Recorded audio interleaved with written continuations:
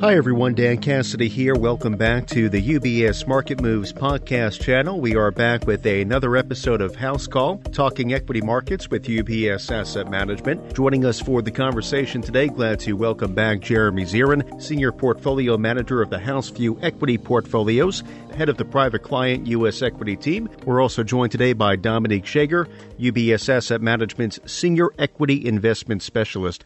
With that, Jeremy, Dom, thank you for spending some time with our clients. Let me go ahead and pass it over to you, Dom, to lead today's conversation. Great. Thank you, Dan, and Happy New Year to you. We appreciate you having us on the show, and as you mentioned, this is the first installment of 2024. So let me just dive right into it. Jeremy, last year, inflation, the Fed, Max 7 were three of the most utilized words in financial market commentary. We're only 3 weeks into the year, and the market's essentially flat. Yet, has this rhetoric changed? What's been driving the market so far in 2024? Yeah, thanks, Dom, and happy 2024. I would probably add the phrase soft landing to your list of common investment phrases last year as well. 3 weeks into the year, I would say that the rhetoric hasn't really changed a lot, but perhaps on the margin, investors are a bit less optimistic on the Fed cutting rates quite as aggressively than they were after Fed Chair Powell's December press conference, when most headlines after the December FOMC meeting focused on the Fed endorsing a pivot from raising rates in 2023 to cutting rates in 2024. The 10-year bond yield reached as low as 3.8% in late December, following the Fed's dovish press conference. But since then, inflation data has been a bit more mixed. Members of the FOMC have come out in the media and have pushed back a bit on market expectations, calling for 6 rate cuts this year. And as a result, the 10-year, bond yield has risen by about 30 basis points over the last 3 weeks. I think that's taken a bit of wind out of the sails of the uber bullish crowd on equities, which essentially is hoping for a Goldilocks scenario where growth would continue to be resilient and inflation would decelerate fast enough for the Fed to start cutting rates as soon as the March FOMC meeting. Market pricing has moved from calling for a 90% chance of a Fed rate cut in March just 3 weeks ago to more of a toss-up or a 50-50 chance today. And so what we've seen from equity markets in the first couple of weeks of the year is a bit of a rotation, flat markets, as you suggested, a bit of a rotation into some of 2023's laggards like healthcare and staples, as well as some continued strength in, parts of the Mag 7 or the Magnificent 7, as they're called, that are the most levered to artificial intelligence. And so we've seen, strength in semiconductor and software stocks as well. We've also seen more selectivity, I'd say, within the Magnificent 7 so far this year. Keep in mind that last year they largely moved as a homogeneous block with all of them delivering strong gains. And if you look 3 weeks into the year, 5 of the 7 are up for the year, 2 are down. One of them is up double digits on a percentage basis year to date. One's down double digits. So we are seeing more differentiation. And I think these mega cap companies, they have different fundamental drivers, and I'd expect, more differentiation in returns this year compared to, moving as a block like they did last year. So, Jeremy, in your comments, you mentioned that inflation data has been a little bit mixed. And in your prior calls, you have said that the road for the Fed to reach the Fed's long-term target of 2% might be a little bit bumpy. Essentially, that last mile might be harder to navigate. Can you give us the latest update on inflation, and why is inflation such an important topic? So let's start with why the market is so fixated on inflation. Right? So over the past 2 years, the Fed has raised rates by over 5 percentage points, and the Fed funds rate currently stands at between 5.25% and 5.5%. When the Fed's best guess of a neutral Fed funds rate, or the rate that is neither restrictive nor accommodative, is closer to 2.5%. So policy rates right now are very high and act as a weight on economic future activity, since that's the Fed's only real tool in its toolkit to fight high inflation. So the current race, if you will, that investors have been watching is which will fall faster, inflation or growth. If growth falls faster than inflation, risks that the economy will fall into a recession increase, since the Fed will have less ability to cut rates to spur failing growth. If inflation is falling faster, that increases the chances of a soft landing since the Fed can begin the process of normalizing rates, before too much economic damage is done. Now, our views have been that, from its very high level, remember we reached 9% CPI in the middle of 2022, that inflation would fall, but that the last mile of inflation, getting down all the way to 2%, might prove to be a little bit more difficult. So what happened in 2023 is that we saw, inflation steadily declining, and what we saw was that, some of this was just base effects from the very high level. Some of it was just that some of the one-time accelerants to inflation over the past couple of years, such as supply chain disruptions and acute labor shortages from COVID, those started to wane, and that most inflation data continued to be supportive for markets.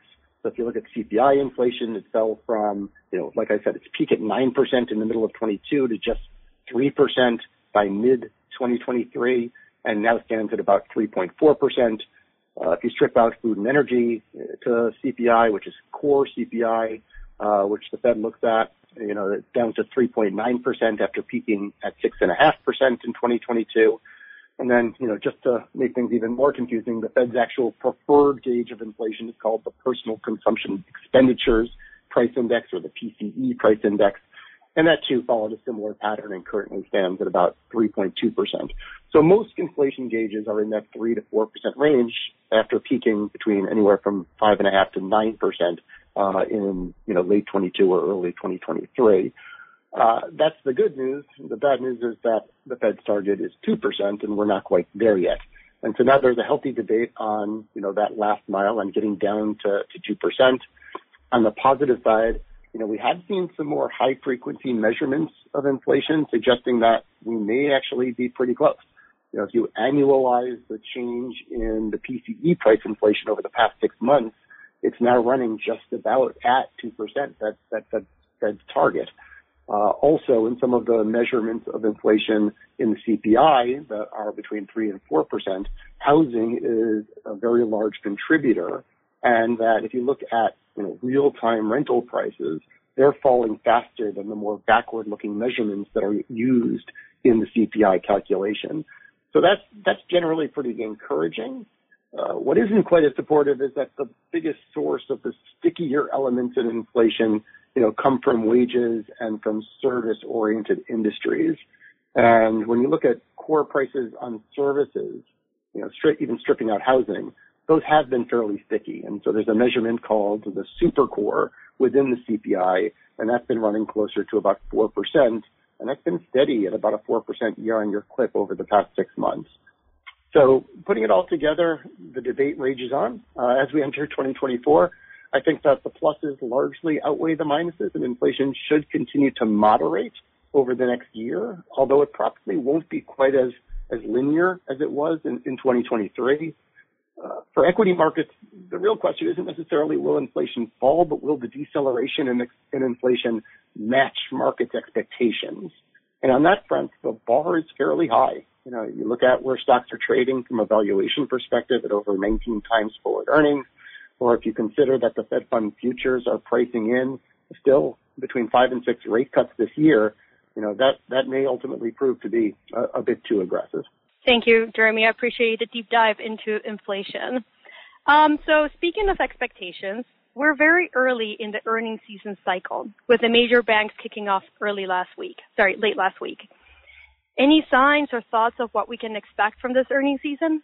Yeah, taking a step back from the quarter-to-quarter earnings cadence, I'll touch on earnings season in a moment, but the overall outlook for corporate profits, is gradually improving. Right? I think that's the most important point. But the S&P 500, earnings base, it declined on a year-on-year basis for 3 consecutive quarters from the fourth quarter of 22 through the first half of last year. And in the third quarter of last year, companies reported third quarter earnings in October and November of last year. S&P earnings grew in the third quarter about 6% year on year. So the earnings recession is over, and I'd expect to see overall earnings growth this year at a similar mid-single digit rate, with perhaps maybe even some upside risks to that if the Fed cuts rates and industrial activity starts to pick up more meaningfully. For this quarter, this earnings season, which is, companies reporting their fourth quarter of 2023 results, as you mentioned, Dom, it's extremely early. We've had only 36 companies in the S&P 500 so far report. I'd say trends so far and read-throughs have been, sort of consistent with Q3, generally okay, but more mixed in the forward-looking view. If we look at it by sectors, I'd say that the, energy and material sectors are going to be a drag on overall results, given the fact that commodity prices are lower than levels from a year ago. But that's actually a net positive for the economy and for consumer sectors. Tech earnings should be strong, particularly for semiconductors and software names. And we'll clearly be watching as tech companies report over the next couple of weeks for any discussion on generative AI and whether or not use cases are more materially developing, which could justify the strong build-out and spending that we're seeing from, some of the larger tech players. We have seen more results from the banks, right? The banks are early reporters during earnings season. And, so far what we've seen from the major money centers and some of the regionals has been, fairly solid results, but sort of mixed to muted stock price reactions, which I think should have been expected, right? I mean, if you look at, on the results side, we're seeing credit trends fairly benign, loan growth generally healthy, some signs of green shoots from some of the more capital market sensitive areas that are expecting to see or a buildup in IPO activity given some visibility into their pipelines. The stock price reactions have been more muted, I think, because we just saw a significant rally in the fourth quarter at a market level, but specifically for financials, that, already priced in a lot of the, the good news or the generally favorable backdrop that I just described. So all in all, I'd say we're looking for earnings to be up again this quarter, but no real acceleration or deceleration from last quarter's mid-single digit pace. And I think that, what markets will be keen on is going to be, what companies are saying in their forward-looking guidance. And so far, that's been sort of in line to maybe even slightly disappointing market expectations. So I wanted to shift and hit on some predictions for next year. So other than the Bills finally clinching their first Super Bowl win, Jeremy, can you maybe talk about what do you think we can expect from the markets for the remainder of 2024?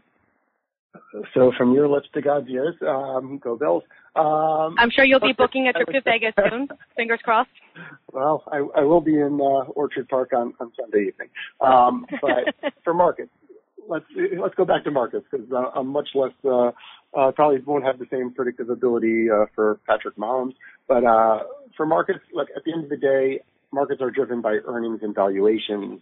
If we're right and earnings grow mid-single digits, should provide a tailwind for stock prices, all things being equal. What worries me a bit is where markets are currently priced, given the, sharp gains we saw last year, particularly in the last couple of months of the year, but also just given overall levels of valuation. I mentioned that the S&P right now trades at about 19.5 times forward earnings. That's relatively high relative to history or relative to a mid-single digit growth rate for earnings. And I would say that, at close to 20 times earnings, the markets have been increasingly pricing in a soft landing scenario over the past several months. And any data that risks that scenario over the coming weeks and months could easily drive market valuations down a bit and, create a pullback in overall levels for the S&P 500. So my base case is that at a market level, the S&P 500 will likely be somewhat range bound with an upward bias given our favorable view on earnings, but somewhat stretched valuations. I wouldn't be surprised to see better entry points during the year should we get either, growth scares, stickier than expected readings on, monthly inflation prints or anything that reins in enthusiasm on generative AI. I'd also note that, geopolitics is a big wild card this year, and that could cause some, market volatility as well. The conflict in the Middle East could drive higher oil prices if it escalates, which would be both inflationary and a headwind for growth. And we also have to remember that not only do we have a presidential election here in the U.S. later this year, but over 50 countries representing half of the global population will host national elections in 2024. So there's no shortages of political news or potential public policy changes that could rattle markets as well. So with that, Jeremy, thank you as always for your insights. As a firm providing wealth management services to clients, UBS Financial Services, Inc. offers investment advisory services in its capacity as an SEC-registered investment advisor and brokerage services in its capacity as an SEC-registered broker-dealer. Investment advisory services and brokerage services are separate and distinct, differ in material ways, and are governed by different laws and separate arrangements. It is important that you understand the ways in which we conduct business and that you carefully read the agreements and disclosures that we provide to you about the products or services we offer. For more information, please review Client Relationship Summary provided at ubs.com/relationship summary or ask your UBS financial advisor for a copy.